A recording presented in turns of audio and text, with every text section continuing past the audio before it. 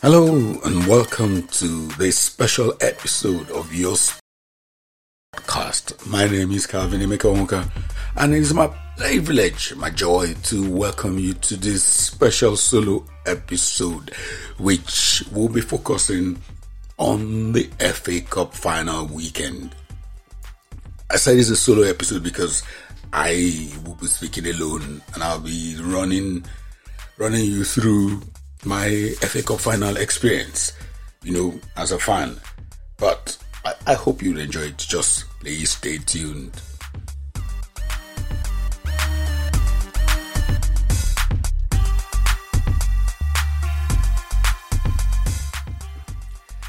I think something like that. We're in this mailing list where people who talked about football. This was all before WhatsApp, BBM and all of that started, and we were discussing football, and my younger sister is a Real Madrid fan, and somebody asked her out of the blue, how did you come about being a Real Madrid fan?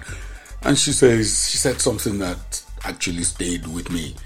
She said, you really don't choose the football club you support, that the football club somehow chooses you, and that's it, and you're done. It chooses you, and you're just done. Really, that's how she put it. Anyway, this brings me to me and the football club that eventually chose me, and the link it has to the FA Cup final. It was sometime in 1983 after my family would moved from Surulere to Festac. That was January of 1982, and we moved into our house in Festac in 1982. Yes, 82. We had a neighbor then who used to work in, I think it was Owena Bank. Yeah, it was Owena Bank. He worked in, and he was a manager in Owena Bank. He used to come to London a lot. In early, was it late 83? Cancel that. It was sometime in 82, just after the 82 World Cup. I remember that. It was just after the 82 World Cup. My father bought a VHS player. VHS. Some of you cannot even begin to understand how that works. He was brilliant. But this man next door, they've always had the VHS player, and they had all sorts of tapes and everything. So one day I was rummaging through their catalog and the stuff they had. I was rummaging through. This was in 83, and I used to see matches from 82 World Cup and things recorded off the BBC, of ITV. I was transfixed. Wow. So they'll borrow me and I'll go home and watch, and I return and go back and return. So then sometime in 1983, I went there and I saw FA Cup final. And I thought, that's 83 FA Cup final. I played it a little and I just saw the beginning and I was transfixed. I said, I'm having this. So I borrowed it, went back home and watched it. This was the 1983 FA Cup final, Manchester United versus Brighton and Hove Albion. I have to tell you, listen, I watched this tape for, I cannot even discuss how many times I watched it. I watched it so much. I watched it so many times that I have the commentary in my head. I can repeat that commentary. Some of the commentaries, if you wake me up, I would remember the commentary and I'll start saying some things that came out of the commentary. This was because the match went into replay. So the 83 FA Cup final and the 83 FA Cup final replay. The first game, the 83 FA Cup final, the first game was on the BBC. And the commentator was John Motson. With him was Jimmy Hill, was his co-commentator. And then the replay was ITV. That was Brian Moore. That was Brian Moore and I think it was Ian St. John with him or Kevin Keegan. I don't remember. But yeah, so I watched the first game, the way the BBC previewed the match. I'd never seen anything like that before. They went to the ground and then took every player one by one, something that had not happened before. And I remember when they got to Brian Robson, John Motson. Remember describing John Motson as Britain's most expensive player, England captain, Manchester United captain, but he's never won a major honour in the game. And that stuck with me for that long. So I watched that game. I watch it so often. I watch it so many times, like I said earlier, that I just decided that, Manchester United was it for me. In that team, I remember that the players that I really loved to see at the time were Frank Stapleton, Ray Wilkins, Gordon McQueen, and Steve Moran, who were the centre backs. I really, really, really liked those players. So really, that was how my love affair, if you call it that, with Manchester United started. I just that FA Cup final of 1983, watched it so many times, so many times that I was stuck with the football club. But yeah, this is about the FA Cup. My first memory of an FA Cup final on Nigerian TV, I think it was later that I found out that it was the 1977 FA Cup final, Manchester United against Liverpool. I was to find out later that Liverpool were going for the treble because a few days later they went to Rome and won the European Cup. But that game, just the way they used to do it, NTV had. They were called NTV then. They weren't called NTA at the time. NTV had sports that used to start around 3, 2, 3. That was barely 8 at the time, so I'm not even sure. But my memory reminds me so clearly. That was the first FA Cup final that I remember watching. Until the time I got those VHS tapes to watch the 1983 final. That got me hooked on Manchester United.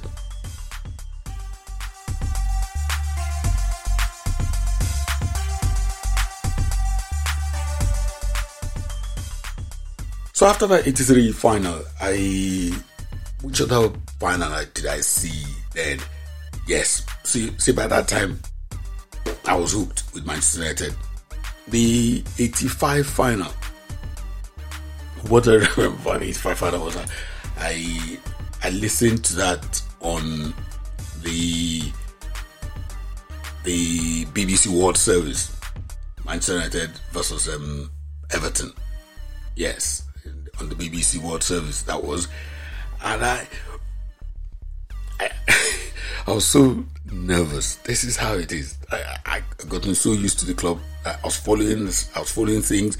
I remember it was Vanguard newspapers.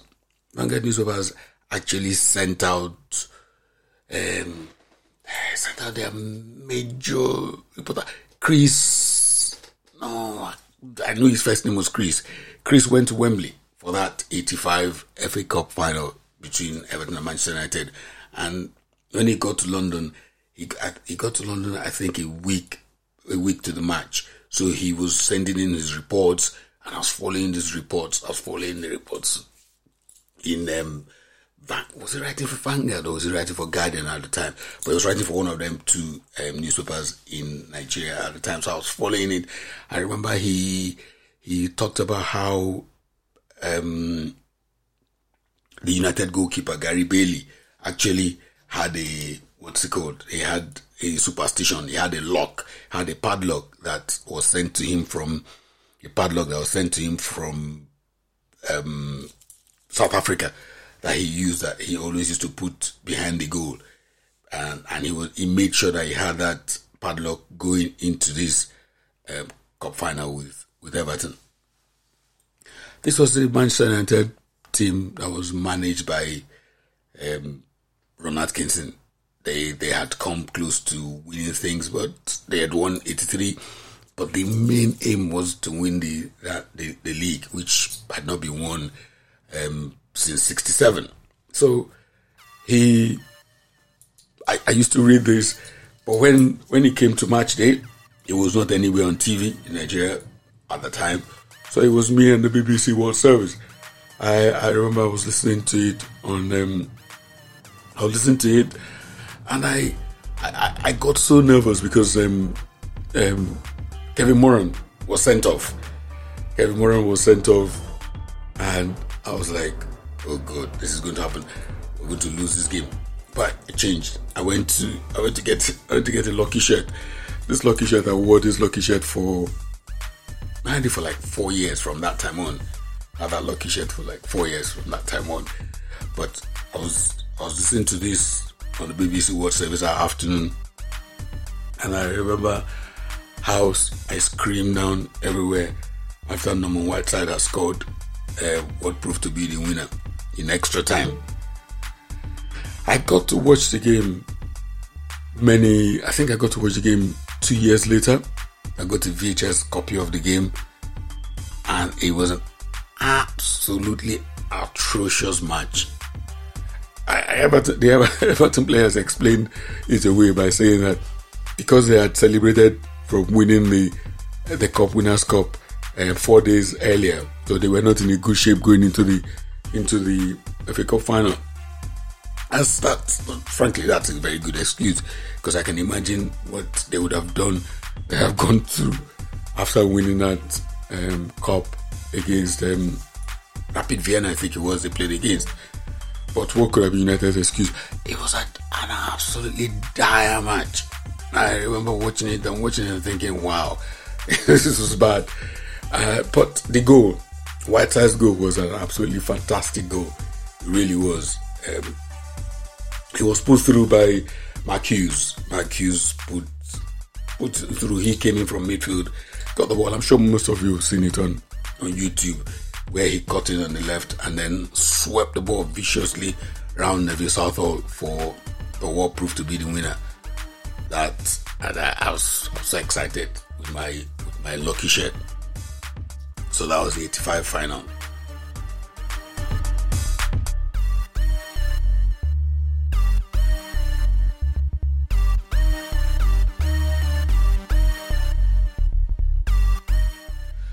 In 1986, I also followed that particular season. I think it was Guardian Express newspapers, or one of the newspapers in the country. It was really, really good at the time. So I was able to follow the game in England, the league and the cups in England at the time. And I followed that particular season seriously. I followed it as Liverpool chased a double. Everton were the league holders, and they were also playing well from the way the league was going. They were in contention, I believe. They were in contention until I think with 3 games to no. I take that back. It was on the final day of the season where Kenny Dalglish, player manager Kenny Dalglish's goal at Stamford Bridge. Yeah, Kenny Dalglish's goal at Stamford Bridge confirmed Liverpool as champions and Everton as runners-up. But they were to meet in the FA Cup final in the first Merseyside derby. In the first FA Cup final, Merseyside derby FA Cup final, yes. 2 years earlier, they had met in the League Cup final. In the League Cup final, Liverpool, I remember winning that one in the replay at Main Road. That's where Man City used to play, before they became council tenants now at the Etihad. Anyway, back to the FA Cup final in 86. This is so funny. What I always remember about that final, well, a few things that I remember about that FA Cup final was, I got to my BBC World Service, and I was listening to the build-up to the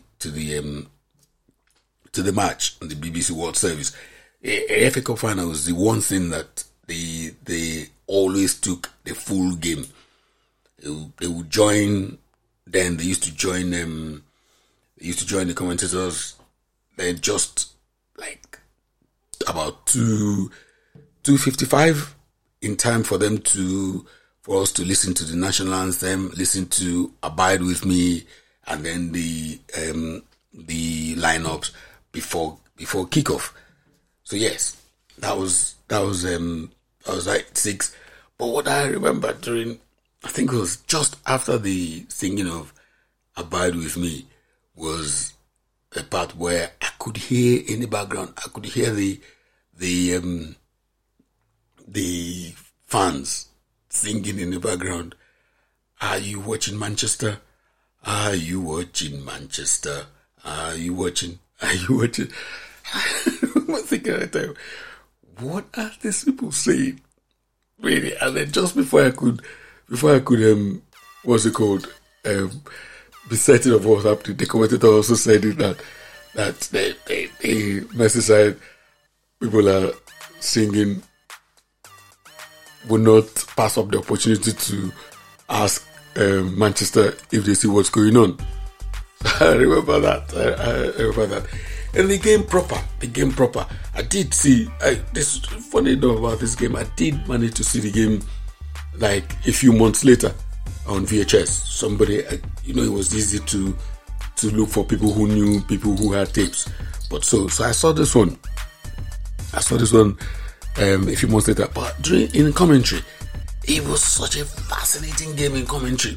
I'm trying manfully to remember the name of the lead commentator in that game. He died just before Italia 90 while commentating on the boat race, I think. Yes, that's when he died. But he was the lead commentator, and the way he used to describe games, the way he used to describe matches was absolutely brilliant. I loved listening to it. And you could get the atmosphere, you could get everything coming through the BBC World Service Radio. You'd be absolutely in tune with what was going on. So in the game, Everton took the lead, and I was pretty pleased that Everton took the lead. Lineker scoring. Yes, Lineker scored, but in the second half, Liverpool turned the tide and ended up completing the double. It's funny that because this match was 1986, like I said, and the World Cup was in Mexico in 1986. Right. Liverpool's captain on the day was Alan Hansen, and I think a few days earlier, the Scotland team to the 1986 World Cup had been announced, and Alan Hansen was not in there. Who was the Scotland manager? A certain Alex Ferguson. So, but that's for the future. Just hold that.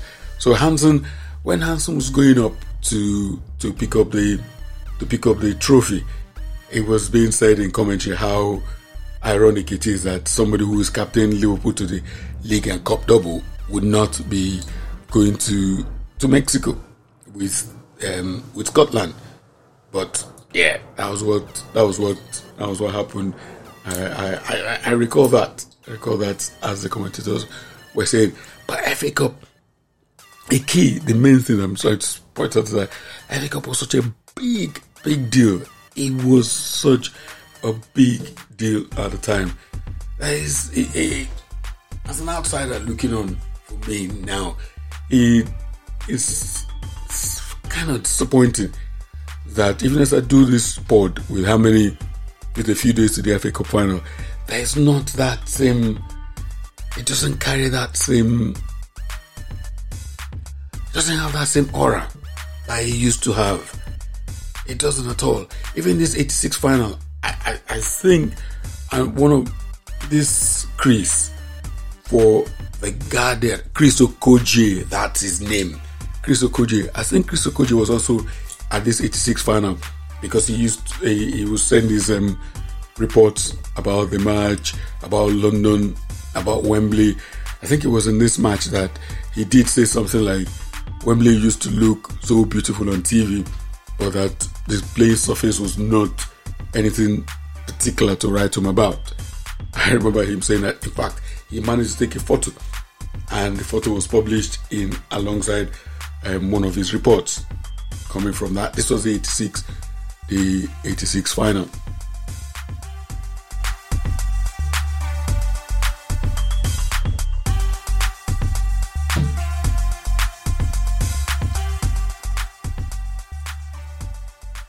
The 87 final was Spurs against Coventry.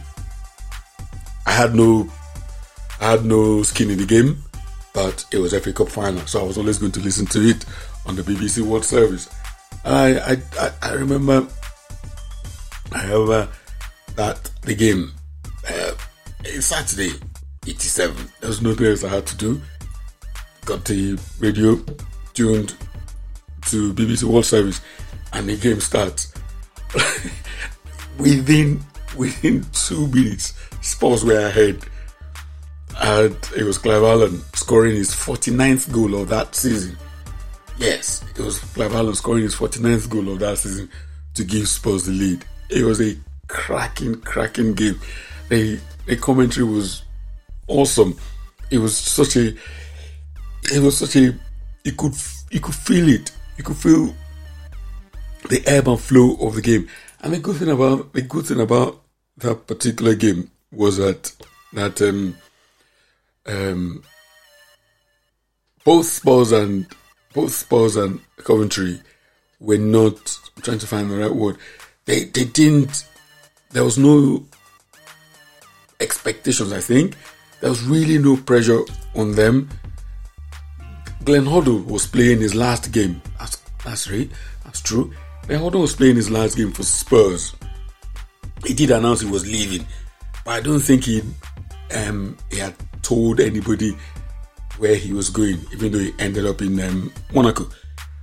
Yeah, so it was Glenn Hoddle's last game. The funny thing was, I had seen matches of that Spurs team earlier that season, and they were playing this 4-5-1 formation where they had proper wide men. They had Hodge on the left. They had Waddle. They had just bought Waddle at the time. Waddle had joined from Newcastle, and he was dribbling for fun. So Waddle could dribble anything. He was see. I know a lot of times when I tweet and I talk about players, people might think I exaggerate a lot. But when I remember watching players like Waddle, that's it. I just remembered who Chris Waddle reminds me of slightly. Riyad Mahrez. You know, Chris Waddle ordinarily was left-footed, or he used to dribble with his left, but he could cross with his right. That goal that Clive Allen scored in the final, he destroyed Wally Downs, the Coventry City left back, with his left. And after destroying the guy, he whips in this vicious ball with his right foot to the near post, and Clive Allen steamed in and just nodded it home.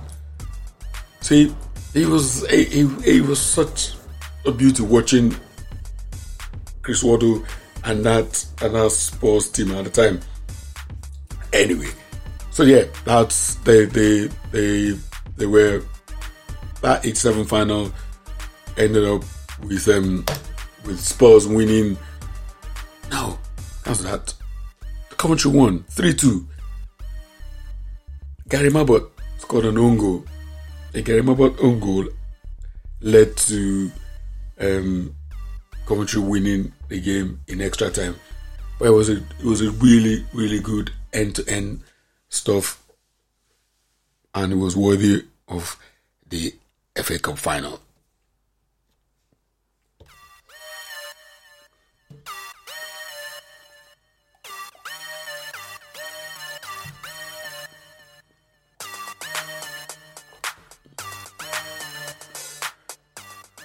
In 1988, this is so funny, I'm just remembering this now. The 1988 final, was the one that got Nigerians involved. Why? Wimbledon got to the final to play those people, Liverpool. They got to the final to play Liverpool. Liverpool had been by far the best club in England, best side in England, and they were on course to win a second double. Why did Nigeria get involved? John Fashanu, who Nigeria had invited to play in the 1986 World Cup qualifier against Tunisia. Yes, the 86 World Cup qualifier against Tunisia, but which was played in 1985. Somehow, at the time, John was playing for Millwall. Somehow, for some reason, he wasn't fit, so he didn't play that match. But from then on, Nigeria started following him. So by the time they got to that final, I think it was made very public that John Fashion had invited some people. He invited then Minister of Sports. He invited MKO Abiola, I think, also to come and watch the final. So it was big. It was reported all over about this final. At that time I was in my A-levels at St. Gregor's College of Alinde, and this was a place where a lot of people used to discuss the English football. And the day before that final, Friday before the final, everybody was discussing it. I remember somebody asking me, what do I think? That I should not. I said, Liverpool are going to walk this. I didn't use that expression because I had not learned how to use this expression then. But I said, Liverpool are going to win this. That Wimbledon are utterly rubbish. That Liverpool will win. The person said, this is FA Cup, and underdogs usually do stuff. And I thought, I didn't see how this was going to happen in this particular match. And so it was that on the next day, as usual, the BBC World Service on my father's radio went tuning on, and we, of course, joined it just before Abide With Me and the national anthem and all of that, and the game starts. In commentary, it wasn't like the previous year's final or even the Merseyside Derby final of '86. But so it was.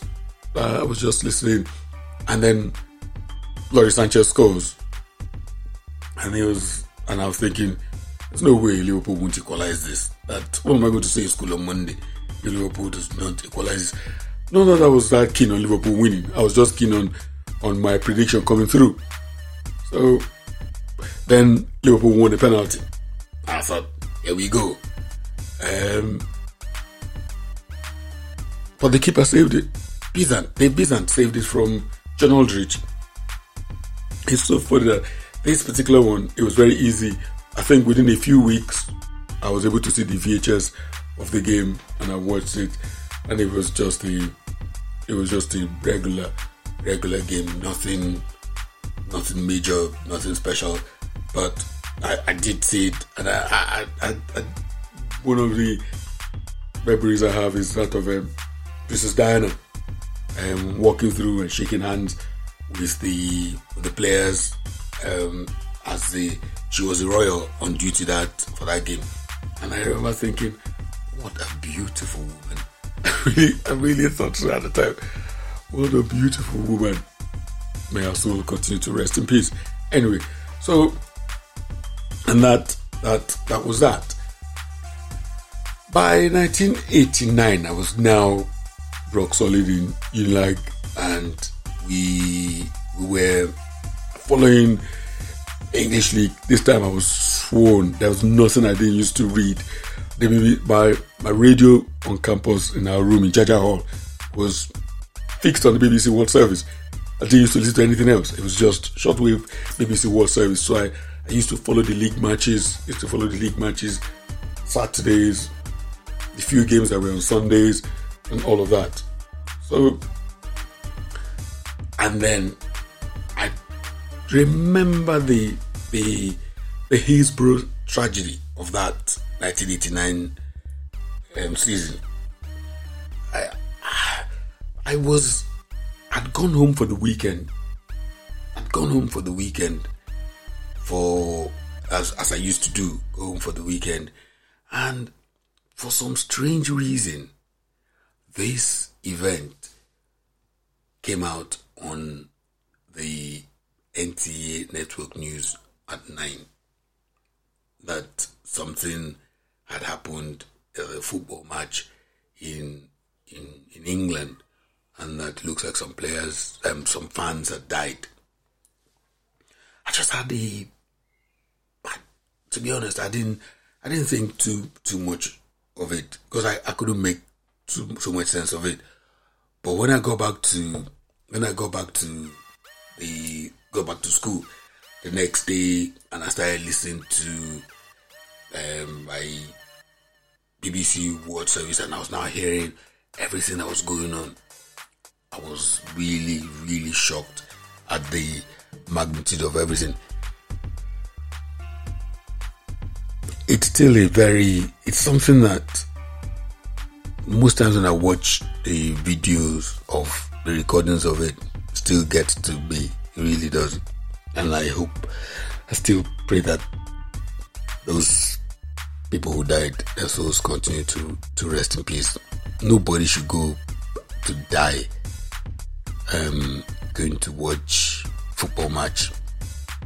1989 was a really terrible year in that sense, because later that year I was at the stadium when some Nigerians also lost their lives at National Stadium, but that will be in a different pod. Yeah, that should be in a different pod. Anyway, Liverpool managed to go past the trauma of this tragedy at Hillsborough to make it to the final, and for another Merseyside derby final. This one was a truly cracking final. It really was. 86 wasn't bad too, but this was a cracking final. And Liverpool took a very early lead. I was just listening to the commentary. We just even started, and the next thing, and still Liverpool has scored. Aldridge has scored, making amends for missing the penalty in the previous year's final. But I do remember that goal was the third man running of Steve McMahon. It was absolutely brilliant. The move, ball was played into. I think the ball. I'm trying to remember who the ball was played into. But by the time the guy who he was dropped it back to Steve Nicol, our right back, Steve Nicol hit a first-time ball into the path of the rampaging Steve McMahon, who had by that run, he just destroyed the Everton midfield. Gets to the ball and then cuts it back for Aldridge to side foot home. It was inside the first 2 minutes, and that set the tone for the game. Everything Everton did, everything they did to try to get back into the game,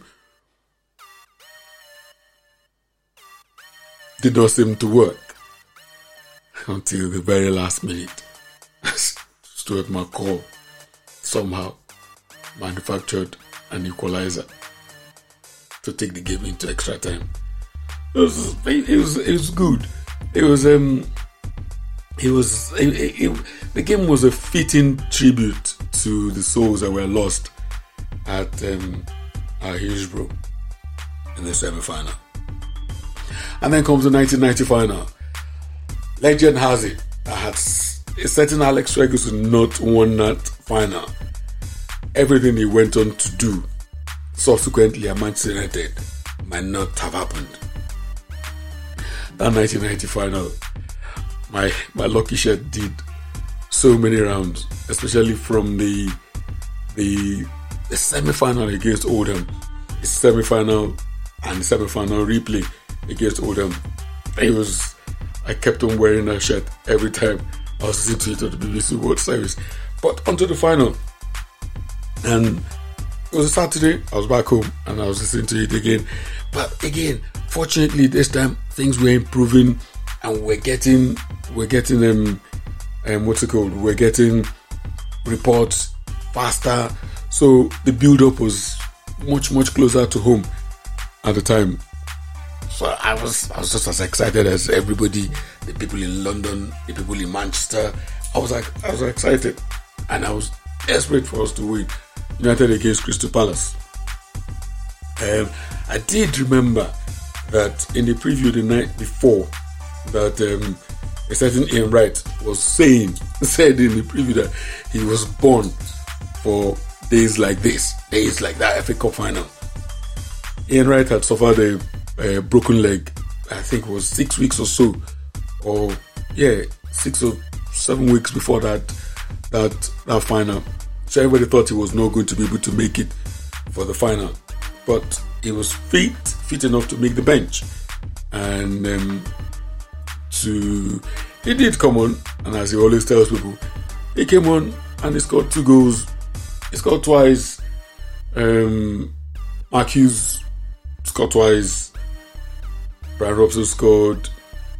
Andy Shaw, I think it was, scored also for Palace as the game finished 3-3, and then we went for the replay. I was back on campus for the replay that Thursday. You know, the problem with the replay was that World Service would not connect. World Service won't connect to the replay immediately, so they won't do the full game. So they would do you highlights of the game. The main thing, the biggest highlight for that thing was Alex Ferguson dropped United's first choice goalkeeper Jim Leighton, because he was at fault for 2 of the goals against Palace in the first game, and brings in Les Sealy, who was on loan. I think he was on loan from Luton Town at the time. I did know that he was in goal for Luton in the 1987 League Cup final. So I don't remember who he was on loan from by the time he came on to play in that replay. Anyway, Les Sealy was in goal for United. Leighton had been dropped, and in the first half, Sealy made like 3 saves to keep United in the game, as Palace tried all their tricks as set pieces.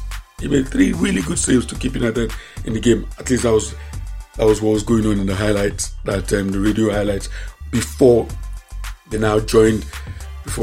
World Service now joined the game in the full game in I think it was about 20 minutes. No, the start of the second half. So the whole second half was live. United won 1-0. The winning goal was scored by the fullback. God, his name eludes me now. I know it was a cracking pass from Neil Webb that found him in space. And I remember after he scored, I remember I was jumping around. The room, and my roommates were like, "What is wrong with you? These people in Manchester don't even know who you are, and you're here feeling also also nervous about the scorer of the goal." But I didn't care. I was just jumping around and hoping that that will win the game for United. It didn't win the game, because it did win the game, and it was, how do I put it? It was the beginning. I still insist that it was the beginning of. It was what laid the foundation for Manchester United's run under Sir Alex Ferguson. The truth of the matter is that how do we know? It's so things are so critical in his life. It is possible that at United, had Lee Martin, yes, that was the goal scorer. Had Lee Martin not scored that goal, United don't win that FA Cup that year, who knows what would have become of Sir Alex and Manchester United and all that happened after. But yeah, anyway, that's how life is.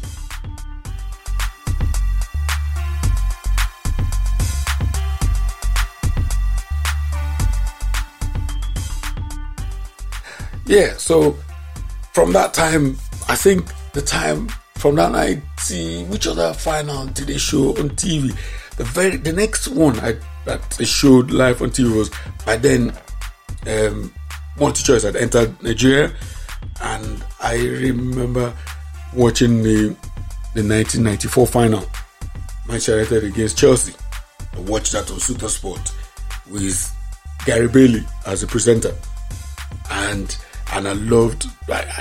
Again, by this time it was easier. The build up, satellite TV was already in the country, so we could see the build up and all of that.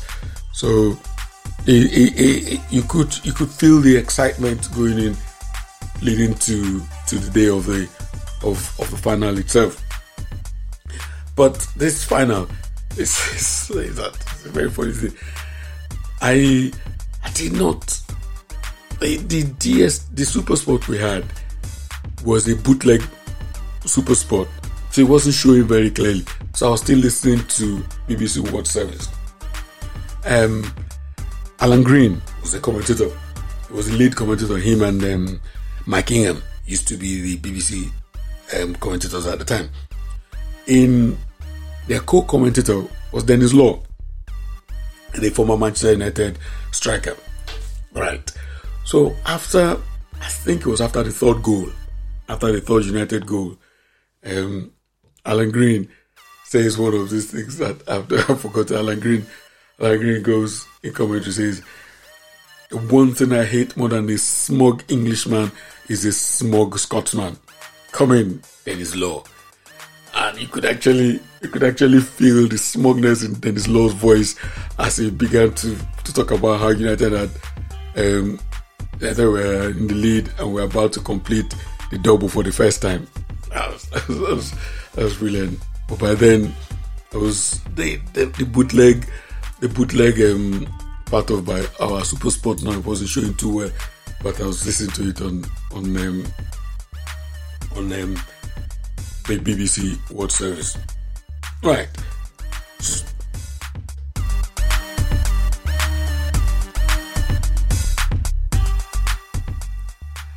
Right, so that's it. This is me.